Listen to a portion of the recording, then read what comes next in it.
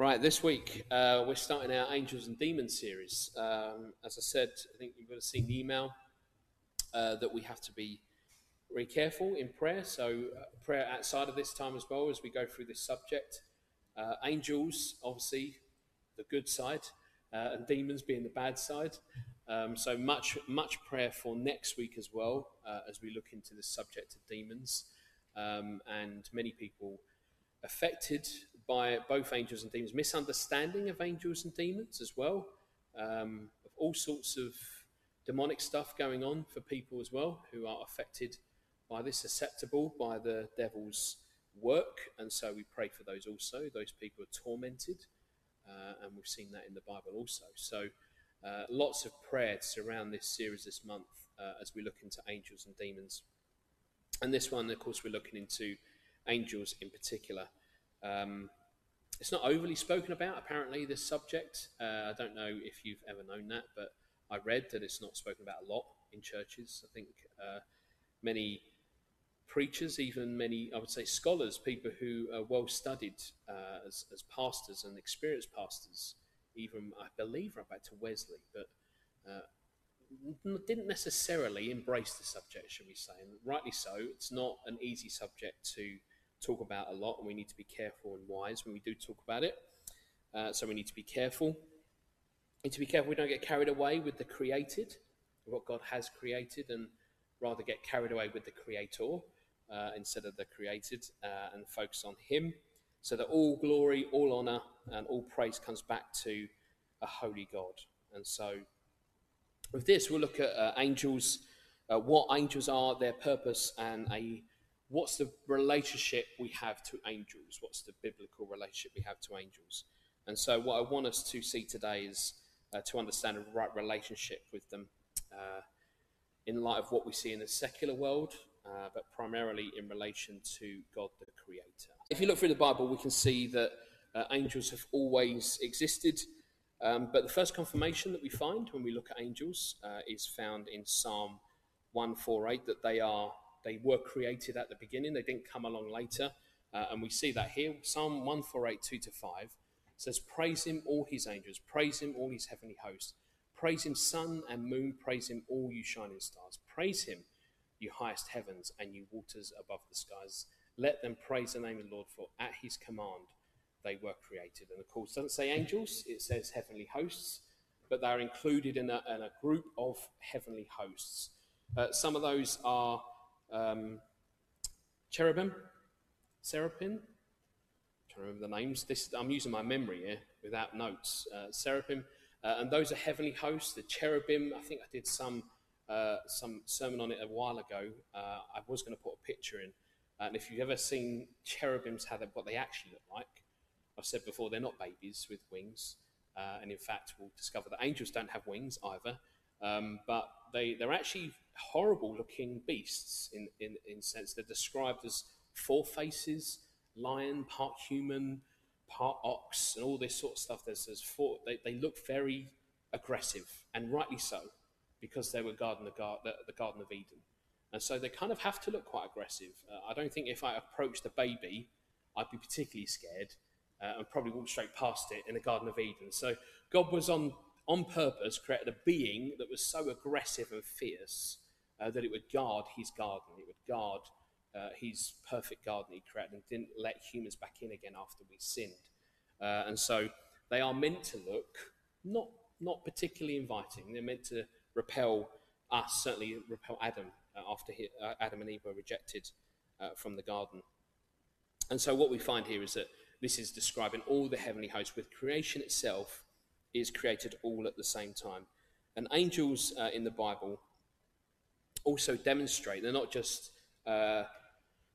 beings that are just there. They actually have a moral judgment. They actually can decide what they want to do. They can decide whether they follow God or not as well. So they've actually got the ability to make moral judgments about who they are and who they follow, what they effectively believe. And we've seen this, in fact, because some have sinned. 2 Peter 2 verse 4, "For if God did not spare angels when they sinned, but sent them to hell, putting them in chains of darkness to be held for judgment." So we know that angels have certainly a sense of freedom to choose whether they follow the Creator God or whether they rebel against him. And we know that because we'll get into also how Lucifer, which is right now, how Lucifer was one of God's highest angels. And he chose, got a bit above himself, he got full of himself, and he thought, I can be just as like God as God is. And he was one of the highest angels. And he was always in God's presence all the time before he and other angels rebelled against God. And we see this in Ezekiel 28:14 to 16. You were anointed as a guardian cherub, for I so ordained you. You were on the holy mount of God. You walked among the fiery stones. You were blameless in your ways from the day you were created till wickedness was found in you. Through your widespread trade, you were filled with violence, and you sinned. So I drove you in disgrace from the mount of God, and I expelled you, guardian cherub, from among the fiery stones. This is, strangely, me and Dan were talking about this last week, and this is King Tyre. And what we know is that this is actually about the devil. It's not actually about a person, it's actually talking about the devil himself. And God says, you have committed the highest sin, highest treason against God, and so now I'm going to basically eject you from heaven completely. And so then maybe the question might come, can angels be saved? Because maybe in our view, we kind of look at angels and we think, angels, and we picture them with the white clothing and maybe the wings, although they don't have wings. And we might think, well, that's not fair. Surely they should have the chance to be saved like us. The problem for angels is that they're never tempted. So at no point in the life of an angel, as it were, they never have this same thing that we have, which is that they're tempted to not follow God. They have more knowledge than us of God. They're around God all the time. And they can choose, and there's no excuse for them, choose purposefully to not follow him. And that's what we see in the Bible. We see some angels decide not to follow God and instead follow Lucifer, who himself rebels against God. And so there's other angels who then rebel also. And the problem for them is that they have no, let me say, excuse. There's no excuse for them to have done that. Being in the presence of God meant that they clearly would know that rebelling against God would be the utmost of evil. They're in the presence of a holy, pure God. I mean, within heaven itself, within the presence of the Lord, whereas we, and again, sin is not an excuse that we can use and say, well, I didn't know it was sin. We know what sin is because we're Christians. We've had the truth revealed to us. But angels right now are in the presence of a holy God. That means they're in the presence of perfection, presence of purity. Nothing can get into that environment. However, angels, again, as we've seen, can choose on purpose to become fallen angels. And in fact, as I said, they would know so much more than us of the knowledge of God that if they rebelled, then their punishment would be even greater in regards to God's wrath. So as you are closer to God, and angels being one of the closest, the wrath of God is even more so on those who are even closer to God. So we see this in Luke 12:47 to 48. And it says, the servant who knows the master's will and does not get ready or does not do what the master wants will be beaten with many blows. And 48 says, but the one who does not know and does things deserving punishment will be beaten with few blows, so lesser punishment. From everyone who's been given much, much will be demanded. And from the one who has been entrusted with much, much more will be asked. So we know that angels are given much more than us in terms of the work that they have to do to come serve God, give us, set their messengers of God, so they'll come down in different forms, maybe not at all. Sometimes they're invisible. Most of the time they're invisible. Sometimes they take bodily form, and we'll see this coming up as well. But you see, they're more entrusted because they're close to God. They're very close to him. So when they fall, the wrath of God is even more so on them because of their rebellion. There's no excuse for what they've done. So what we can see so far, what we looked at, we've seen that the angels are created by God. They've got an ability to make moral judgments. about themselves, and then coupled with the high level of knowledge about God, this would actually make them highly intelligent beings. And so they're not almost just used like puppets. They're actually highly intelligent. They actually do the work of God on purpose. I think we looked at in Sodom and Gomorrah, when the two angels, recently we read that the two angels came down, and it's only mentioned once because then they only see them as men. So the angels actually turn into, as it were, in appearance, two men, and then they're invited to come to the house, and then the people in Sodom and Gomorrah then come and try and bash down the door and say, we want to take these men, in probably fewer words and censoring that area until, but they come after them, and so no one knows actually they're angels. It's only that we're told at the start that they're angels that take bodily form. And so they're highly intelligent beings. They know what they're doing. They're not just kind of almost like a puppet from God, as it were. We also know that there's a rank, there's an order, a rank among the angels too. Michael is called the archangel. We know that, known as one of the chief princes. That's in Daniel 10:13, and it says, "But the prince of the Persian kingdom resisted me 21 days. Then Michael, one of the chief princes, came to help me because I was detained there with the king of Persia." What we also know is that he's the leader of the angelic army. Revelation 12, verse 7-8 says, "Then war broke out in heaven. Michael and his angels fought against the dragon, and the dragon and his angels fought back." And you notice again there's more angels, but they're demonic angels. They're angels that have fallen from God, fallen from grace, followed Lucifer, followed the devil, and they've become followers of him. And that's why you get the battle in Revelation, because there is an army of evil angels and there's an army of holy heavenly angels. There's no spoiler in this. We know who wins, right? Which is great news. The heavenly hosts win. The angels on God's side win the battle, and they win it outright. So what we know from that is there's a hierarchy and an order as well. So this gets quite complex. It's not just angels visiting us. It's not just angels on the one-off occasion. There's quite a complex network of angels that operate for God's purposes and for his work too. From a physical perspective, angels are spirits. We see this Hebrews 1 verse 14. "Are not all angels ministering spirits sent to serve those who will inherit salvation?" And they can't usually be seen by humans unless God has a purpose to make it so. And we find this in Luke 2, 12-15. "This will be a sign to you. You will find a baby wrapped in cloths and lying in a manger." Suddenly a great company of the heavenly host appeared with the angel, praising God and saying, "Glory to the God in the highest heaven, and on the earth peace to those whom his favour rests." When the angels had left them, so that's an observation of angels, they've actually seen them, and gone into heaven, the shepherds said to one another, "Let's go to Bethlehem and see this thing that has happened, which the Lord has told us about."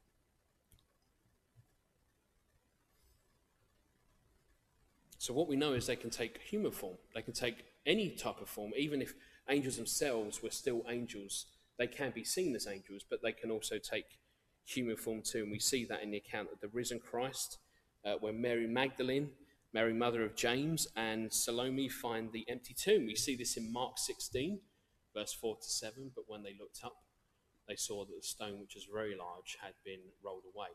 As they entered the tomb, they saw a young man dressed in a white robe sitting on the right side, and they were alarmed. 'Don't be alarmed,' he said. 'You are looking for Jesus, the Nazarene, who was crucified. He has risen. He is not here. See the place where they laid him. But go, tell his disciples and Peter he is going ahead of you into Galilee. There you will see him, just as he told you.'"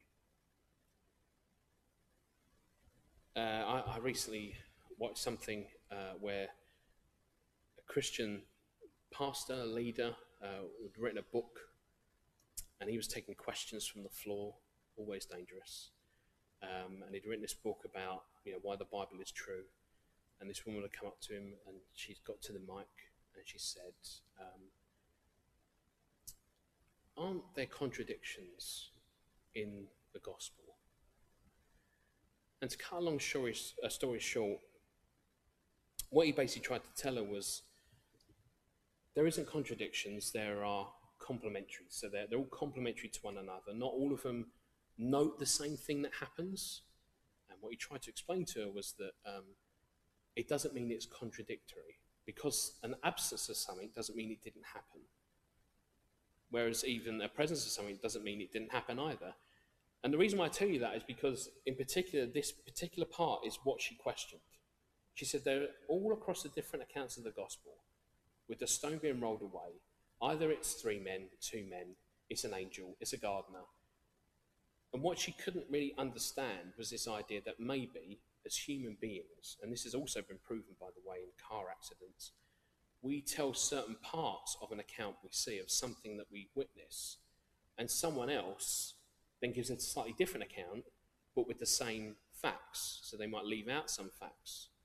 And scientifically, it's been tested to show that that's why they get multiple accounts. That's why police get multiple accounts of an offence, because people leave out certain aspects of what they've seen because they focus on what is their own bias, what is something that they've only noticed. Someone else will notice something different. And so when we certainly read something like this, it's really important to know that none of the Gospels, this is a little bit of a side thing, but I need to say, because it frustrated me a lot to watch this video. I'm telling you now. And I had to watch it twice, by the way, because then I showed Dawn the video as well. And then I got more annoyed. And the reason why that is because the guy that did the video, it's very interesting. He basically said the reason why she can't believe is because she doesn't want to believe. The reason why she doesn't want to believe that the accounts are real, that they're proper eyewitness accounts that have been tested by the law as well, by lawyers as well. We know that books have been written on the Gospels and they have passed the level that's required in a court of law to be eyewitness accounts. He said she doesn't want to accept it. So what she does is, and many people do, is that they look for things that are not there. And so the moment you try and say, oh, no, they're not, they're eyewitness accounts, they'll find something else to say, oh, no, but what about this and what about that? Eventually, you're chasing down this kind of line of this conversation that's going to go nowhere. I think it's just really important to note that, because I think what we can get lost in is a worry that maybe the Gospels, some Christians worry that the Gospels aren't coherent. Actually, the Gospels are. I can tell you now, non-Christians have tested it, and it's true. That's a side bit. I needed to tell you that because I need to encourage you. If someone tells you that, if someone thinks that, they're wrong.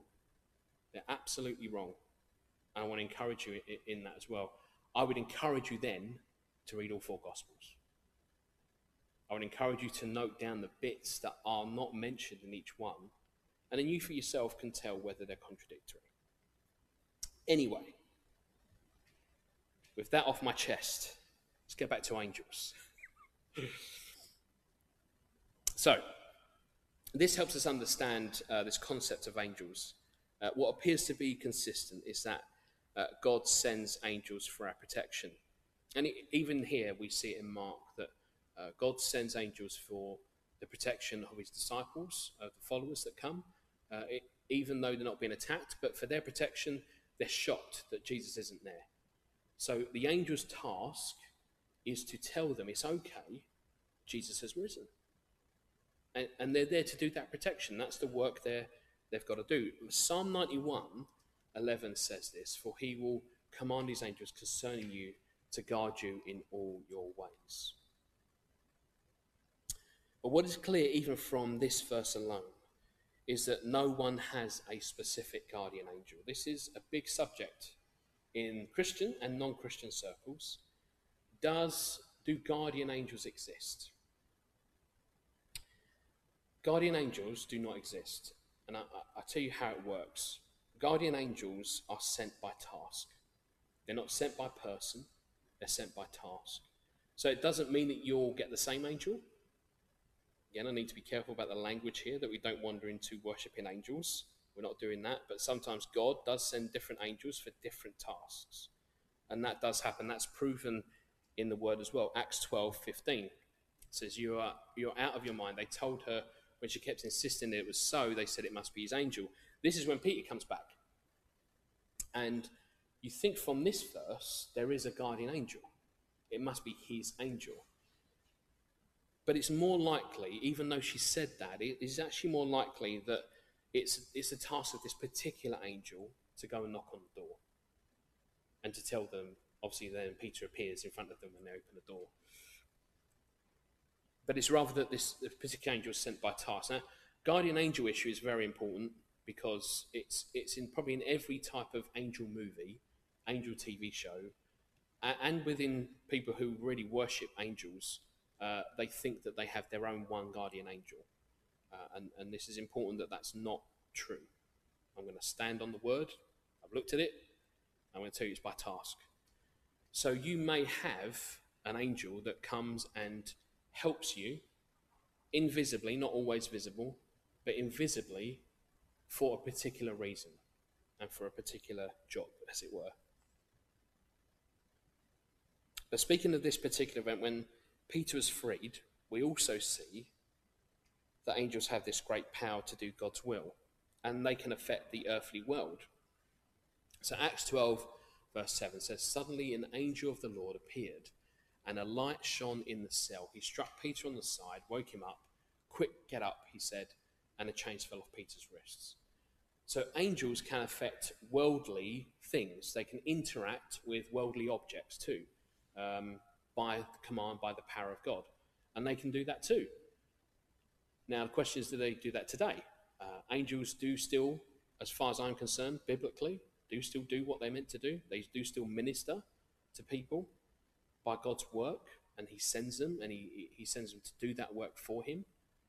Most of the time, you won't always see the angels. Most of the time, you won't. And so let's look at the purpose of angels, because I think this will probably help a bit more about how we see them. Even in understanding what angels are, I think we've just seen some of the purpose they're used for by God. And it appears that humans and angels are the only beings who have self-awareness, who have moral judgment. So us and angels are the only group of created beings that are able to make choices and make decisions. But it is the difference of the fate between humans and angels that should remind us of how gracious our God is. I spoke about this some time ago when we were looking at angels, and one of the things that was interesting was that angels have no concept of a fallen nature. So they don't understand what it is to be saved. And I said they can't be saved, but it's because they have no concept of salvation. They're not fallen human beings in the same sense. They're fallen, and once they're fallen forever. But they have no concept of salvation. So actually they minister to us in the sense of a view of they come from a perfect place. There is no need for them to be saved. They've not been saved from something. By the way, people don't turn into angels either, just in case that was a thing you thought happened. People don't turn into angels. People go either to heaven or they go to hell, and that's a fact, and they get a new body. If they go to heaven, they get a new mind, a whole new everything. No more pain and no more tears, as the verse goes. But we're the only two groups that have a couple of things in common.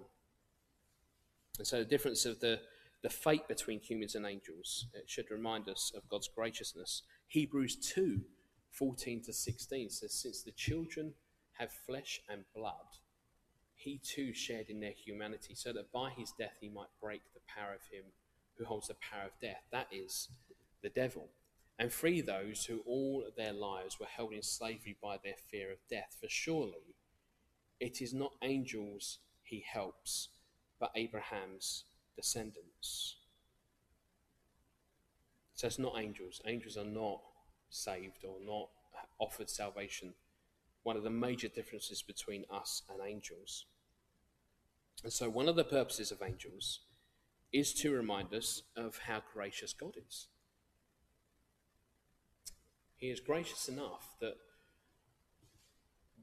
we can rebel against him, and yet he has offered Jesus Christ as our salvation, that we can trust in him and we can be saved. He redeems human beings who have sinned against him. And angels are the reminder of the heavenly that exists, the heavenly world that exists that we can't see.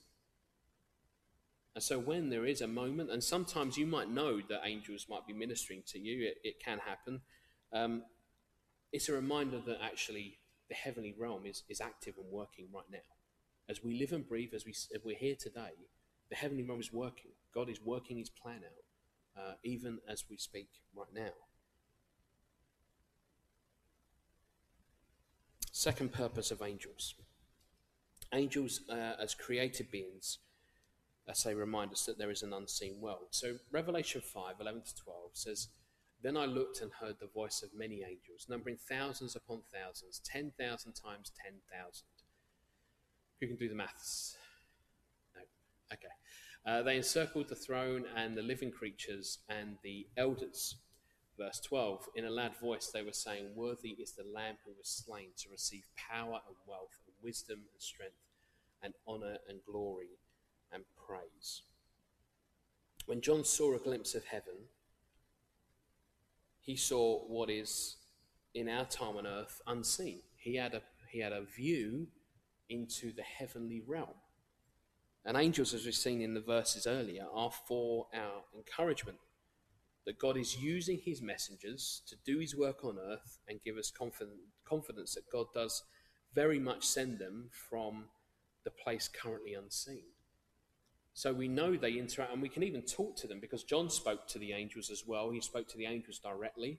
We know we can converse with them. Certainly John did. John conversed with the angels when he had a glimpse of heaven. And so we know that there's an interaction that we can have with them too.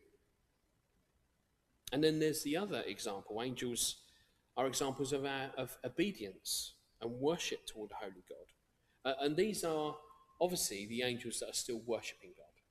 Obviously the ones that are fallen, Lucifer himself, are not great examples. And in fact, they are examples of what not to do when you're a Christian, is to obviously not reject God. Please don't reject God. Certainly after you've accepted him, we pray. I've seen many people leave the faith. Even the woman I was talking about on the video I watched, she used to be a Christian, and she walked away because she was deceived by the fact that she thought all these gospels were contradictory. And so obedience is something that the angels show us is really important. They worship, as we see in this verse, a holy God. They do nothing but all day long worship God in his holy place. Angels delight in being humble servants to God, performing their assigned task in obedience to him. And when I read that, I thought, for some reason, I thought of a corny joke about angel delight. And I think, you know what I got into? I looked up angel delight and I thought, what does that mean? Have you ever wondered what angel delight means? You ever wonder what it means? The reason why I say that is because I don't know the English of which it is using. Is it that's what angels delight in? Or is it something else? Do you understand what I mean? So I looked at this and I thought, I'm telling you now, angels do not delight in strawberry flavoured mix. Right? They certainly do not. And I'm now stumped by why they called pink, fluffy, gooey stuff angel delight. And someone needs to get me that answer. So I'm telling you now, they do not delight. And I don't know where no one got the concept that angels would delight in pink, fluffy, gooey stuff, rather. But anyway, they don't do that. They delight in the Lord. But as angels find it their highest joy to praise God continuously, what they're showing us is that we should also delight in God also. More difficult for us. I truly believe that's why we have Jesus, we have salvation, and the angels don't need that. Angels don't get distracted. Angels don't have the struggle of this world by which to struggle with temptation. Whereas we have Jesus, and Jesus is there to save us. Jesus gives us that way that we can try to find a quiet place and delight in him, delight in who he is and what he's done for us. So we should also delight each day, sing God's praises, counting this as the highest and most worthy use of our time and our greatest joy. And finally, the most important purpose of angels is to directly glorify God. Whatever they do, they glorify God in what they do. They do it simply because of who he is. Psalm 103:20 says, "Praise the Lord, you his angels, you mighty ones who do his bidding. You obey his word." Is that all of it? That is all of it. There should be 21, but I've only got 20. Anyway. It says, "Lord of all heavenly hosts, you see his servants who do his will. Praise the Lord, all his works everywhere in his dominion. Praise the Lord, my soul." Clearly, their glory to God and the work they do is all tied up together. But they glorify God because of his works. They worship him because of what he's doing on earth. They don't take glory for themselves. They don't necessarily they must enjoy the work, right, because they're serving God. But they glorify more in what God is doing across the whole universe. So his plan, they see it from afar. And this is something that we can't see. We can't see God's plan apart from what we read in the Word, that one day Jesus will come back and he will bring judgment to this world. But the angels are seeing literally these parts coming together because they sit with him in heaven and they can see all these things coming together. Each angel goes out, does its task, does what God has called him to do, and then they come back, and the reason why they can glorify God is because they know why he's doing it. And they know what part that's played in God's plan altogether. And so they come back and they glorify him. And so the process keeps going and going. You keep getting these angels that keep going back, doing the work, coming back, glorify God, go and do the task again. And so they just love and they see what's happening across the whole world. This is encouragement for us. We should be happy that there are other beings, heavenly beings, other than God, who's actually seeing his salvation plan come together. 1 Peter 1, verse 10 to 12 says, "Concerning this salvation, the prophets who spoke of the grace that was to come to you searched intently with the greatest care, trying to find out the time and circumstances to which the Spirit of Christ in them was pointing when he predicted the sufferings of the Messiah and the glories that would follow. It was revealed to them that they were not serving themselves but you when they spoke of the things that have now been told you by those who have preached the gospel to you by the Holy Spirit sent from heaven. Even angels long to look into these things." Angels look into the plan of God. So when there's a sense when there's an angel ministering to you, it's more than just doing a job. It's more than just doing a task. That angel and all the others are seeing God's plan come together, piece by piece. And they're witnessing this across. And then you can maybe get an idea why, when we talk about heaven, why everyone's worshipping God. If our minds were capable, because they will be in heaven, of seeing what God is doing and his whole plan, and see it unfold in front of you without all those distractions that we see in the world, would you not just glorify God for that? Would that not just fill you with so much joy to see that even though in this mess, you can see all the little parts coming together? And that's what the angels are witnessing, all these little parts coming together. And so then, as they're doing that, let's take our last point, and I think probably the most important point, our relationship to angels. As I said, humans and angels are the only beings that are alike in their particular ways God has created us, but it is right that we keep a healthy distinction between us and angels in order to have a healthy biblical relationship to them. One particular thing stands out is that angels are not created in the image of God. So they're not created in his image. They're part of the created universe, the created world. It was all part of that earlier verse that we looked at. But this is crucial because it means we're more like God than the angels are. And again, I need to caveat this and be really careful. Doesn't mean we're gods, okay? For some reason, people take that as being gods. We're not. But made in the image of God means we're more like God than something else. So we're more like God than angels are because angels are not made in the image of God. They're created beings to do his work, be messengers of what he wants to do. 1 Corinthians 6 verses 1 to 3, and this was about lawsuits among believers. But it has a helpful point here. If any of you has a dispute with another, do you dare to take it before the ungodly for judgment instead of before the Lord's people? Or do you not know that the Lord's people will judge the world? This is amazing. We're going to be judging the world. We're going to have the right, to a certain degree, to judge the world. And it's going to come later on in Revelation. But it continues. And if you are to judge the world, are you not competent to judge trivial cases? So this was about the lawlessness within society, and then what Paul's trying to speak of is a greater judgment that we'll have, a power, as it were, by Jesus, but only within a limited certain ability to judge the world that will be that we came from. And he says, do you not know that we will judge angels? So then we know that we will be higher than angels. That God's regard for his creation is that we're higher than them. At the moment, we're not. Scripture says so. Scripture says that we're not. Angels are a little higher than us. And so we know that, at least for now, angels are higher than us, quite rightly, because they're with God right now. But when we go and join God, certainly in the days of Revelation, when we go and join him, we'll be part of bringing judgment to the world. I don't even know what that fully means, to be honest. It doesn't say specifically what part we will have in, what part of judgment is that. Now, Jesus himself is the one who will bring judgment to the world. But if we are with him, then that means we've been made holy. That means we're not judging based on our own human frailty and our own brokenness anymore, because we've now joined him in heaven.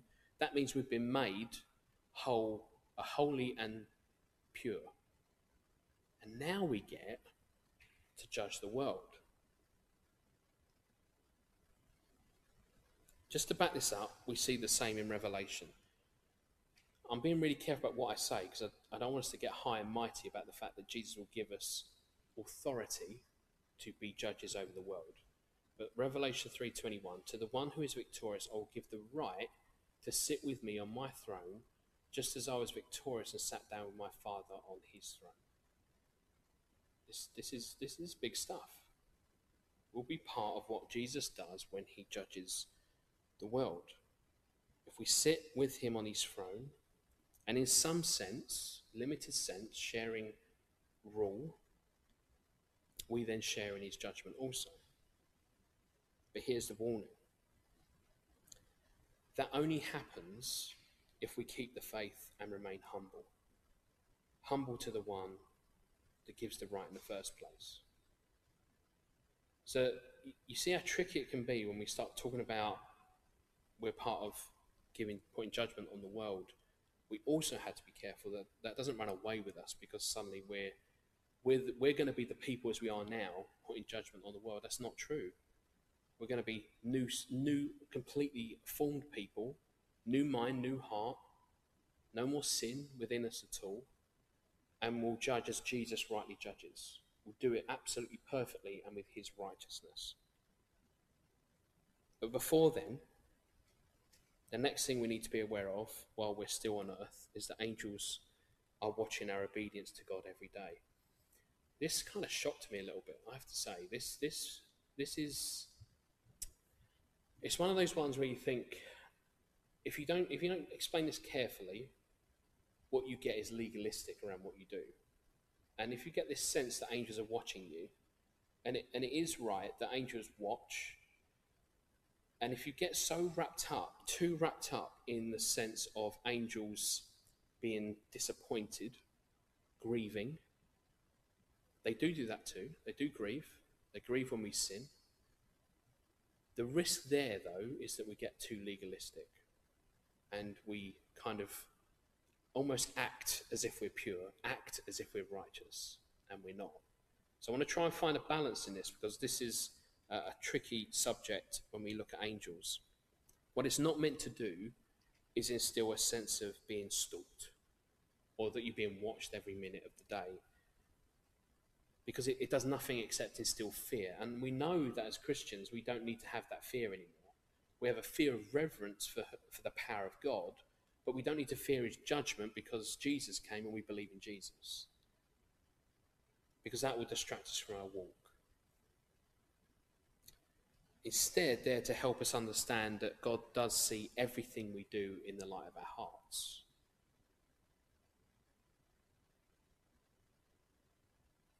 It is right that we're reminded that when our sins are seemingly done in secret, angels are grieved by disobedience. Remember, angels are holy, perfect beings who are witnessing a fallen humanity behave in a sinful way. So what they're going to do is they're going to grieve because they've got God's heart as their mission. Their mission is to bring God's righteousness, redemption. But they're going to grieve when they see us sin, when they see us not have a great day in terms of our relationship with God. Even so, we should not forget that it is because of God that we pursue holiness, not because we're being watched. And this has happened before when I think probably taught in a maybe an older version of Sunday school. I remember a sense of being told, not that I was in Sunday school, but I've heard this, that God is watching you all the time. And what it was used for was to blackmail you into behaving, looking like you behave really well. And this is a terrible thing to teach children. It's not going to help them have a good relationship with God, because all they know of God at that point, if that's what we're doing to kids and telling them, don't you know this God who just keeps watching them and is tutting at them all the time? And that's not what God is doing. God is grieved. God is hurt by what we do.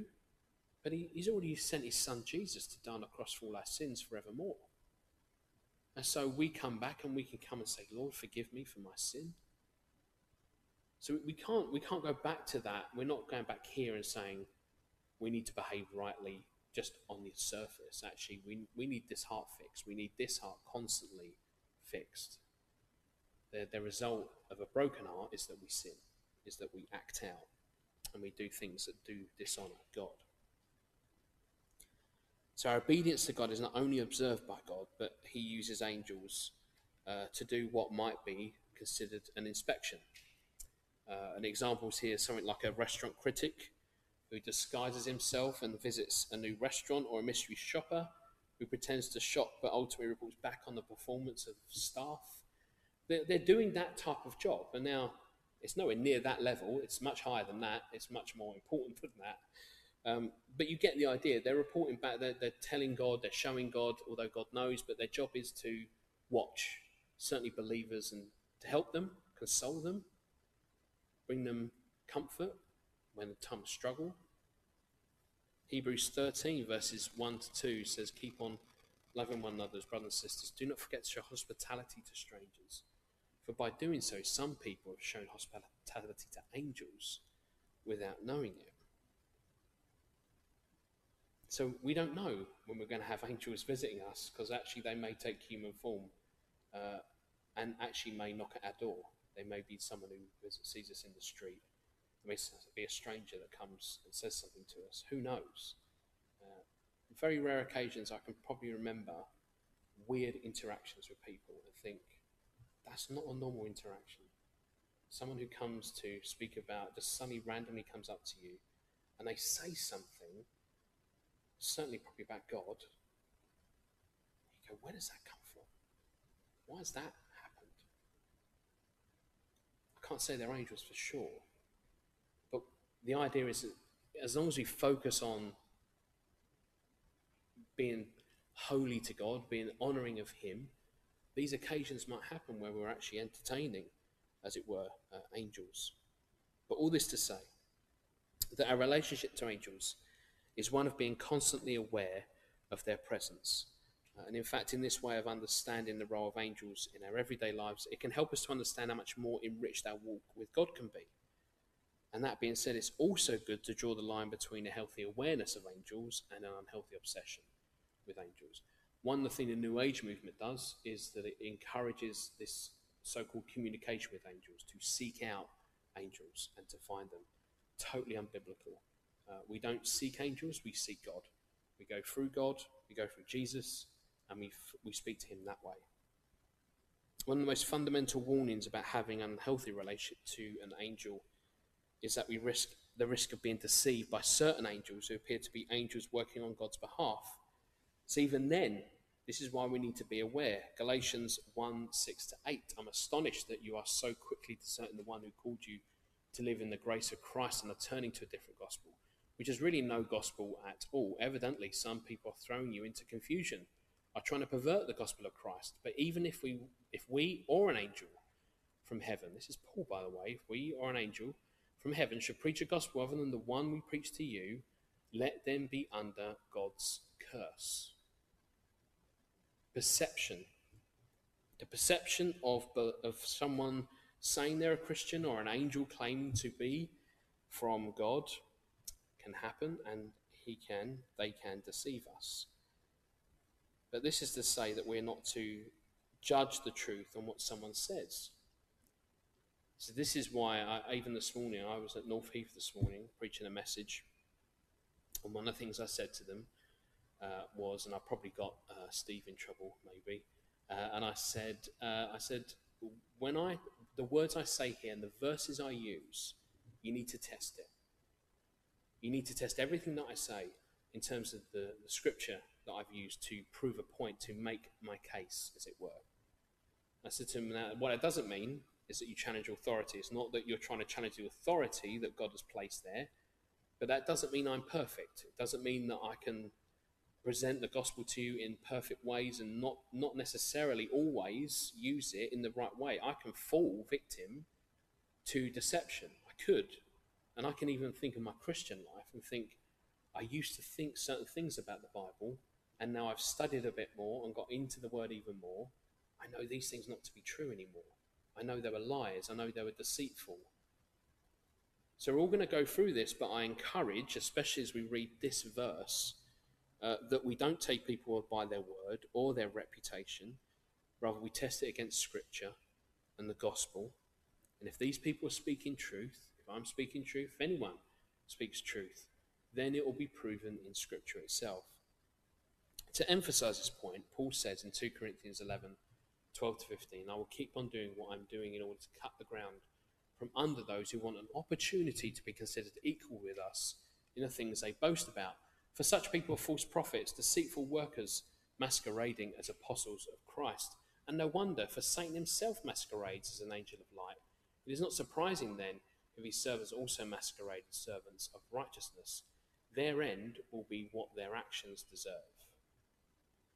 Satan himself masquerades as an angel of light. He said it's no wonder that many Christians have fallen away. It's no wonder that many Christians have fallen to New Age movements that have got into the church and practice unhealthy relationship with angels, because they place so much on the messenger and not enough on the message being given to them. We need to be careful as Christians that we don't succumb too easily to the awe of an angel or to the concept of angels speaking to us, instead of testing what is being said to us. When it happens, when we don't check that, when we're not making sure we're guarding ourselves through the word, it shows an overly unhealthy closeness to angels, to the degree that all angels are trustworthy simply because they appear and sound like angels. Not all angels are trustworthy. We've seen that in these verses. Even Satan himself will masquerade as light. He will fool people to the very last day.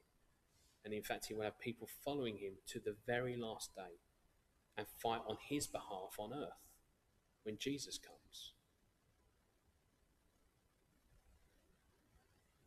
A group of people who have sadly been deceived is the Mormon community.